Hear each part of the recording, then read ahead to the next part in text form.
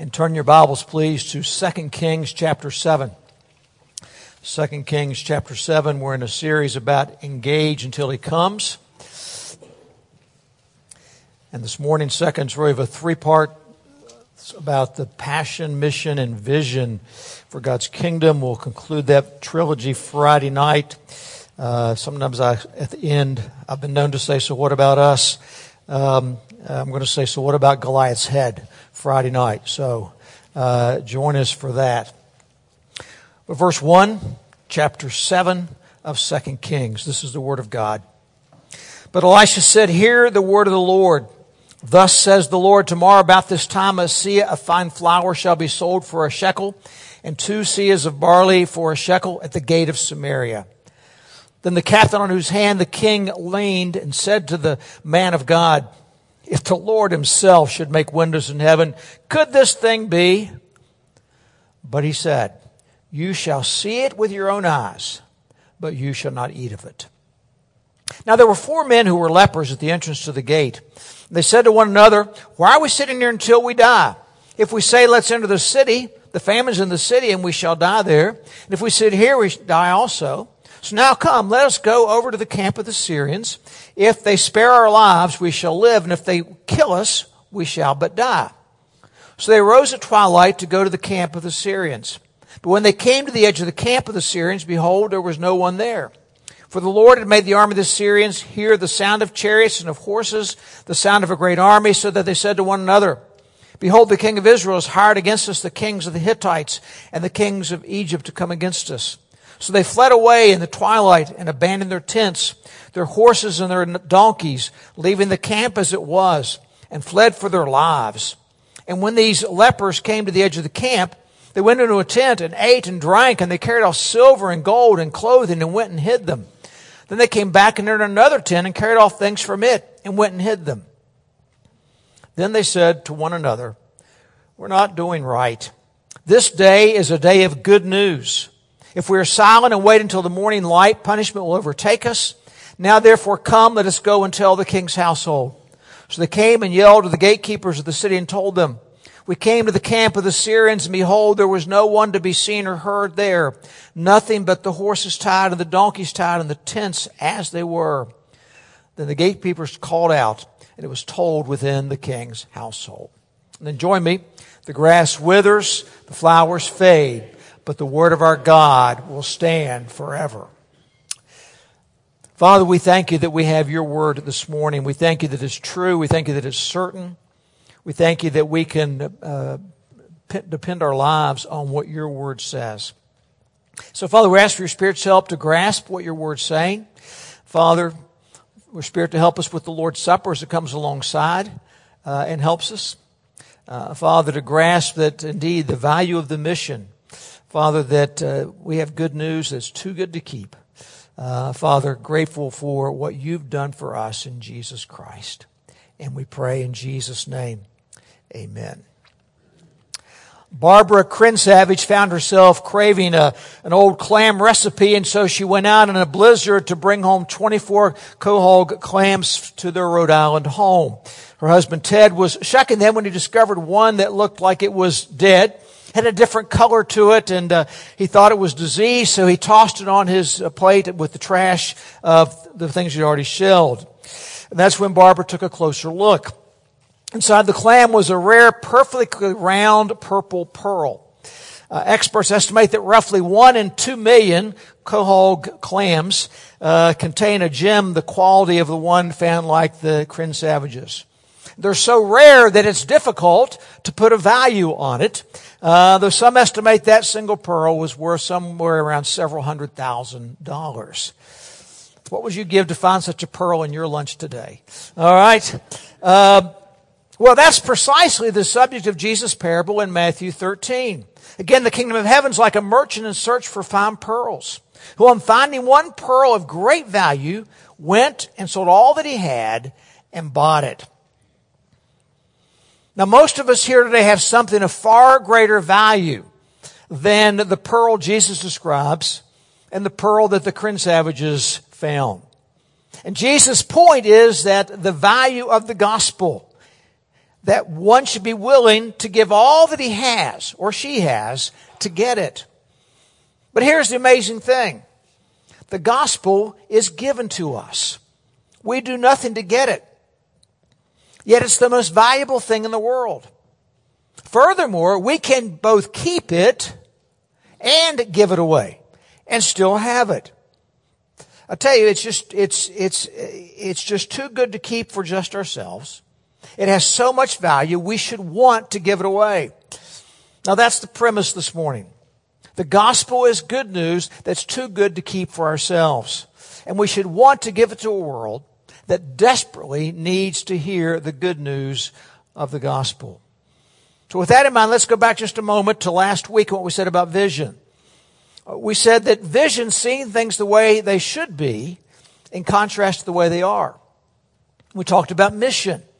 Mission is how we make vision a reality. Jesus' mission, we saw according to Luke 19:10, was to seek and save the lost, so that his vision, the earth being filled with the knowledge of the glory of the Lord, would in fact come to pass. They want to add to that to talk about passion, which is simply the desire or the motivation that we have to carry out the mission and bring the vision about. And a principle to suggest here, passion grows when it's driven by or it embraces the value or the worth of the mission or vision. Passion grows when it is driven by or embraces the value of the worth of the mission and vision. I can tell you that I lacked vision to carry out the mission to accomplish my dad's vision of a dandelion-free yard when I was 12 years old. I was quite lackluster in the way I went about that mission. And our vision is for the glory of Christ to fill the earth as the waters cover sea, that the whole world may know the true God. And that's in contrast to the way things are right now. Our mission is to take the gospel, the good news of the gospel, and to engage the world. That's the Great Commission that's given to us in Matthew 28, in Acts 1, in John 20, Luke 24. And what we need is passion to fuel our vision so that the mission is accomplished. And the passion will grow the more we value the mission. The more we value the gospel, the more we will want the gospel shared. And we will either go or we will send others. So today we want to grow that passion, and we'll see that happen as we value the good news that's too good to keep ourselves. So let's go to the text and see. Long before the horror that is now Ukraine, a similar tragedy unfolded in Israel. The Syrian army under the leadership of the evil Ben-Hadad had surrounded the city of Samaria and laid siege to it. No one was going in, no one was going out, no supplies were going in. Food and hope were both in short supply. And how bad was it? This is 2 Kings 6:24 and following. Afterward, Ben-Hadad of Syria mustered his entire army and went up and besieged Samaria. And there was a great famine in Samaria as they besieged it, until a donkey's head was sold for 80 shekels of silver, and the fourth part of a cab of dove's dung for 5 shekels of silver. Now as the king of Israel was passing by on the wall, a woman cried out to him, saying, "Help, my lord, O king." And he said, "If the Lord will not help you, how shall I help you? From the threshing floor, from the winepress?" Very sarcastic. And the king asked her, "What's your trouble?" She answered, "This woman said to me, 'Give your son, that we may eat him today, and tomorrow we will eat my son.' So we boiled my son and ate him. And on the next day I said to her, 'Give your son that we may eat him.' But she's hidden her son." When the king heard the words of the woman, he tore his clothes. Now he was passing by on the wall, and the people looked, and behold, he had sackcloth beneath on his body. And he said, "May God do so to me, and more also, if the head of Elisha, the son of Shaphat, remains on his shoulders today." All right, several things to note about how desperate life can really be. First, we note Ben-Hadad's abusive power. Hitler, Putin, and the likes, tragically, have role models to look back on in history. Then there's the economy. Inflation had gripped Samaria. That price for the donkey's head is $700 for a donkey's head. All right? Any buyers here today for a nice, tasty donkey's head? No, none. Okay. People were starving. And they were so desperate, they were practicing cannibalism of their own children. The leadership being less than honest with the people. The king's hiding the fact that he's in mourning. He's hiding the sackcloth that he's wearing. And so like any good politician, he finds an easy target to blame. In this case, his target is Elisha, God's prophet. Now, while all this is happening, the elders of the land are talking with Elisha and not the king. And in verses 32 and 33, we read about the king sending messengers for Elisha, and then the king decides to go himself. And that's where let's pick it up. Elisha seizes on that. They're all present. Watch what he says. Verse 1, Elisha said, "Hear the word of the Lord. Thus says the Lord, tomorrow about this time a seah of fine flour shall be sold for a shekel, and 2 seahs of barley for a shekel at the gate of Samaria." In other words, by the next day, the insane inflation that was caused by the Syrian siege will be over. And plenty of products will be back at their normal, regular price. Wouldn't you like me to hear me say today prophetically that tomorrow when you get up, the price of gas will have gone back down by $1 plus, and the items that you've been buying at the grocery store that are sky high, all those prices will be back to normal. You'd like to hear me say that, wouldn't you? I'm not going to say it. All right. So, see, given world affairs, it really sounded too good to be true. And that's what the king's captain thought. He doubted Elisha. He doubted God's word. Captain, verse 2, on whose hand the king leaned, said to the man of God, "If the Lord himself should make windows in heaven, how could this thing be?" But he said, "You shall see it with your own eyes, but you shall not eat of it." And so what emerges is really twofold here. Can God really provide for our needs? And can God really keep his word? Well, let's see. Verse 3. Now there were 4 men who were lepers at the entrance to the gate, and they said to one another, "Why are we sitting here until we die? If we say, 'Let's enter the city,' the famine's in the city, and we shall die there. If we sit here, we die also. Now come, let's go over to the camp of the Syrians. If they spare us, we shall live, and if they kill us, we shall die." So they rose at twilight to go to the camp of the Syrians. When they came to the edge of the camp of the Syrians, behold, there was no one there. For the Lord had made the army of the Syrians hear the sound of chariots and of horses, the sound of a great army, so that they said to one another, "Behold, the king of Israel is hired against us, the king of the Hittites and the kings of Egypt to come against us." So they fled away in the twilight and abandoned their tents, their horses, and their donkeys, leaving the camp as it was, and fled for their lives. When these lepers came to the edge of the camp, they went into a tent and ate and drank, and they carried off silver and gold and clothing and went and hid them.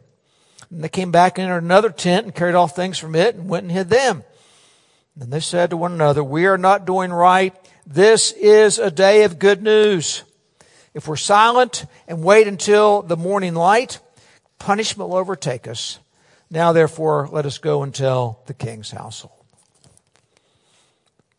All right, the lepers are outcast. They've been cast out of the city. Actually, going back in is not an option for them. And so they reason it out.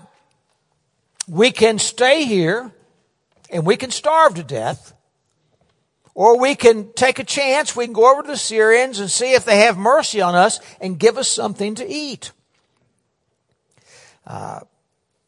Because if the Syrians kill them, what's the issue? They're going to die anyway.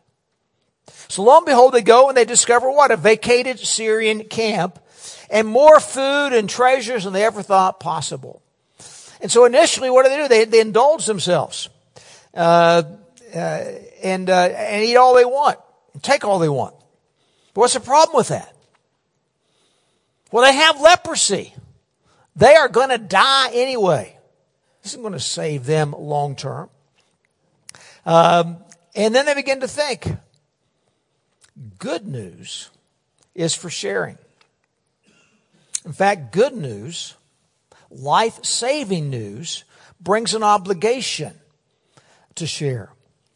Given the desperation of the city, we see that with the cannibalism especially, they in fact want to share. The good news for the city is a matter literally of life and death.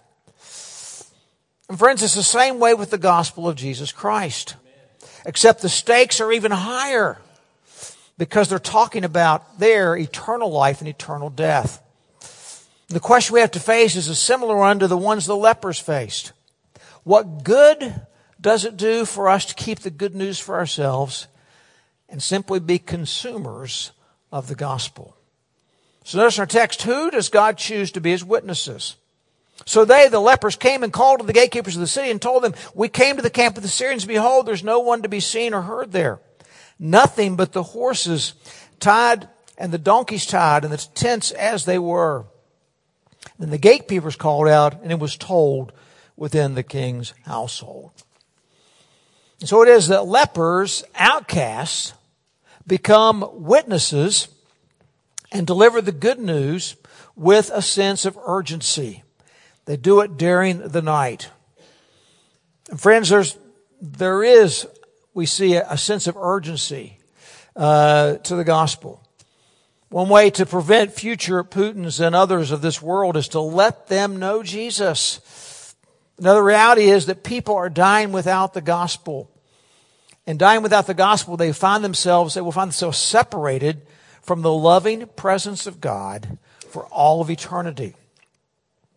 On the other hand, the gospel, it brings people from darkness to light, from despair to hope, from death to life. In fact, the gospel is such urgently needed life-giving good news that we should be passionate about proclaiming the gospel so that the whole world will know of the fame of God. I mean, what if when John Ryland heard William Carey talking about becoming a missionary to India, and he told him, sit down, young man. When God decides to save the heathen, he will do it without your help. What if William Carey had just sat down?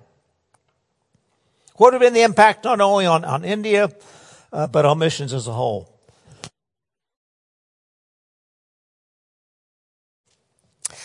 It's great to be warm outside, but you know what that means? Pollen, yes. Okay. But William Carey did not sit down. And the rest, as they say, is history. So how passionate are we to share the gospel to see the vision come to pass? Let me give you a quiz. All right, just one question. What do the following hymns have in common? And can it be that I should gain? Christ the Lord is risen today. Come thou long expected Jesus. Hark the herald angels sing. All for 1,000 tongues to sing. Rejoice, the Lord is King. What's the answer?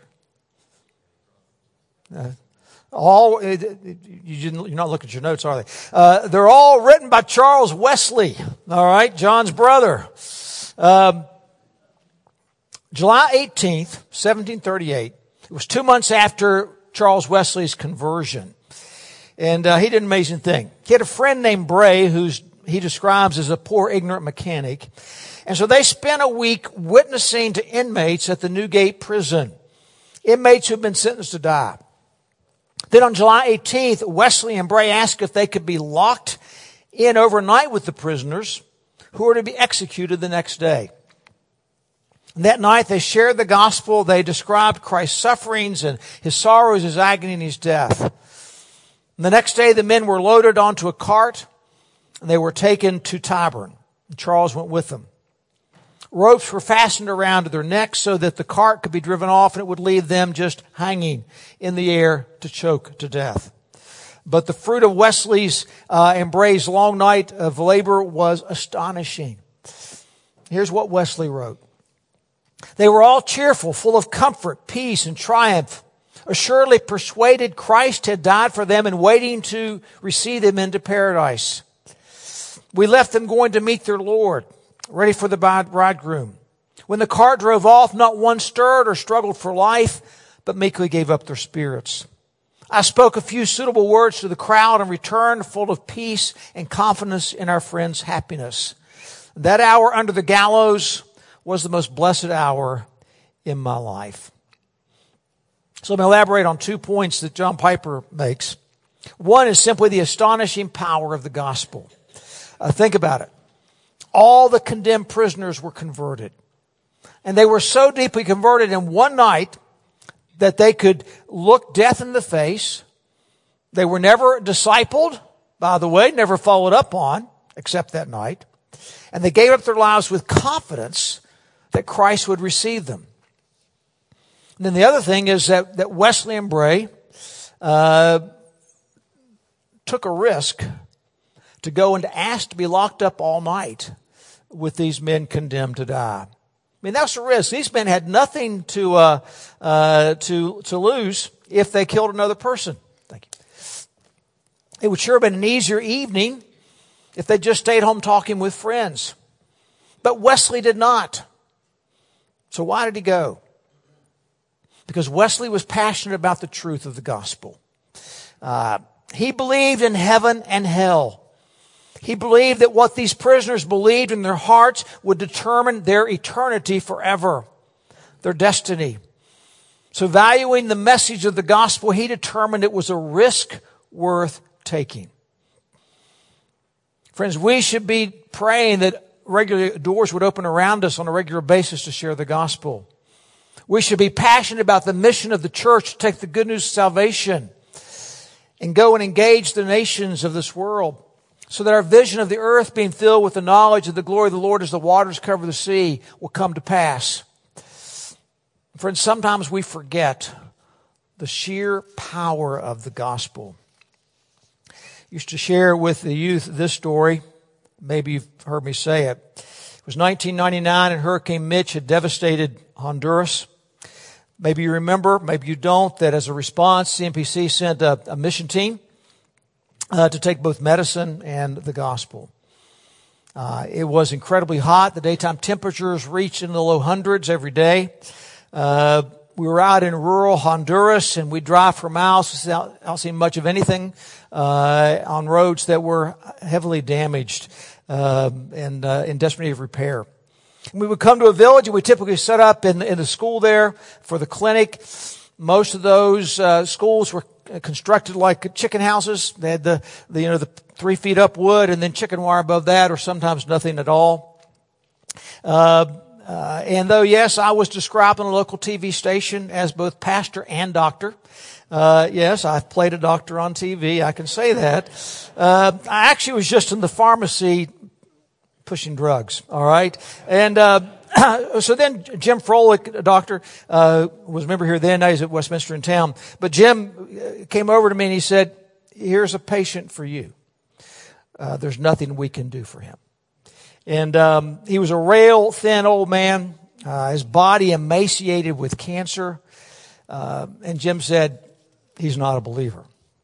So they sent a translator over to help, and I started explaining the gospel. He sat in a chair up against the wall there underneath the chicken wire, and there were 5 children standing behind that. And just as I got started, they called the translator away because there was some other kind of crisis. And so what was I to do? I did take 4 years of Spanish in high school at Nitro High School, 25 years before that. But I had an evangelism explosion, explanation of the gospel in my pocket written in Spanish. So I thought, well, I know I can read Spanish. I can do that. And so I made it through. The children corrected a couple of mispronunciations. And then asked the man if he wanted to receive Jesus as Savior and Lord. And he said yes. And so did 4 of the children standing there as well. They'd been listening the whole time. Then I went and got another translator to make sure everybody understood. They did, and a local pastor did follow up on these folks. But I want you to think about something. The single most effective moment in my life as an evangelist came when I shared the gospel in Spanish, which proves it has nothing to do with the person that shares the gospel, folks. It's the power of the gospel itself. As Jonah learned, salvation's of the Lord. Now, if you read the rest of this story in 2 Kings, you're going to see that good news, shared good news, saved the lives of many. One notable exception was the king's captain, who would not believe the word of the Lord, and he was trampled to death by the people going to get food. Friends, the gospel is too good to keep, and we must share it with our neighbors and with the nations. So what about us? How do we then build our passion? One is we've got to value the good news of the gospel that God saved us. He saved us. And He will save others from eternity in hell. We've got to desire the glory of God. We want Him to be worshiped by people from every nation. And that desire comes from this book. We've got to have a heart for people of all nations. Hearts for Ukrainians, hearts for Russians. And to carry out the gospel, we've got to keep in mind that God uses lepers. He used risk takers like Wesley and Bray. And He'll use us. And so the question always comes, who will go and who will send? And so we come to the Lord's table today. And coming to this table should grow our grasp on the value of the gospel. As we appreciate, as we remember, as we reflect on what Christ did for us at the cross. Paul, of course, also tells us it's a proclamation of the Lord's death until He comes. We proclaim the Lord's death as we lift high the cross of Jesus Christ. Why is that? Because of the power of the cross. I have mentioned before about Vukovar, Croatia. It's situated on the west bank of the Danube River, which separates Serbia and Croatia. Formerly, those two countries were part of Yugoslavia. Following the war in the early 90s, they became their own countries. And bitterness and prejudice and anger still between the two sides linger some 30 years later. Prior to the war, Vukovar had been a city hosted a mixed population of Serbs and Croats who lived as neighbors. After the war began, ethnic hatred erupted. Vukovar was constantly bombarded by Serbian shelling night after night after night. Of all the cities, it was the most devastated by the war. In the town itself were two families that lived side by side, one Serb, one Croat. They were very close as friends. In fact, the Serb family were godparents to the Croat family's children. But after the war began, the Serb godfather went next door and he murdered the whole family. Then he, with a lot of other Serbs, fled from Vukovar. Most of them have never returned. And for years, much of Vukovar was not rebuilt. It was standing almost as a monument in its damage to the hatred and the suffering. You could still pick up shrapnel from the ground years later. So the Croats built a memorial there in honor of those they called victims for a free Croatia. They built it on the banks of the river. And the memorial is a cross. Huge cross.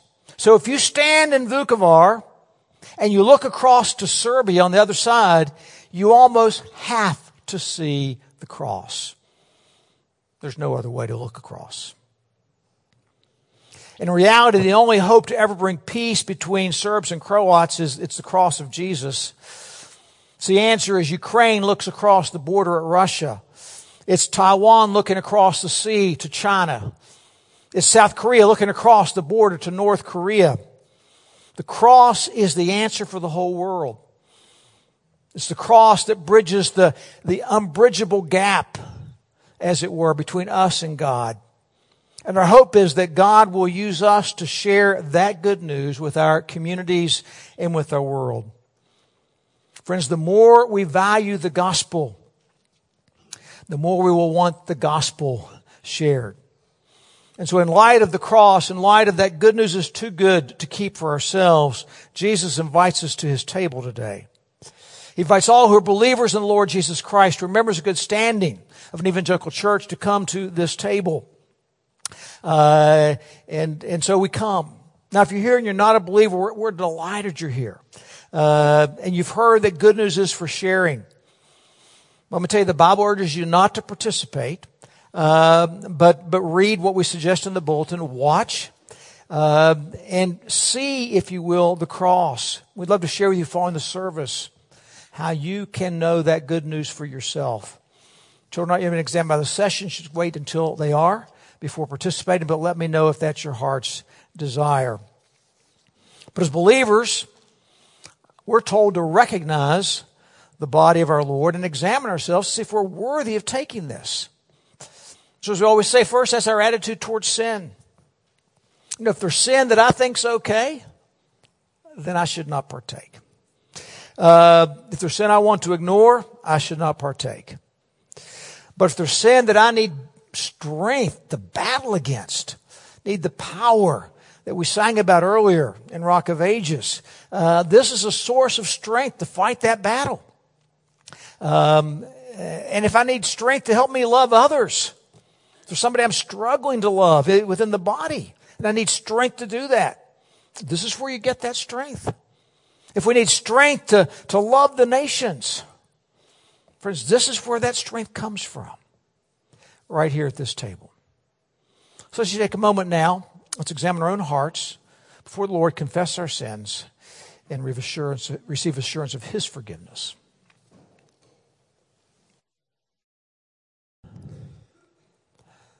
Father, we acknowledge this morning that we are all sinners who've rebelled against you. We've gone our own way. Father, we've said, thought, and done things we shouldn't have. And Father, the things you've told us to do, the things you've told us to think about, the things you've told us to say, Lord, we've not done those.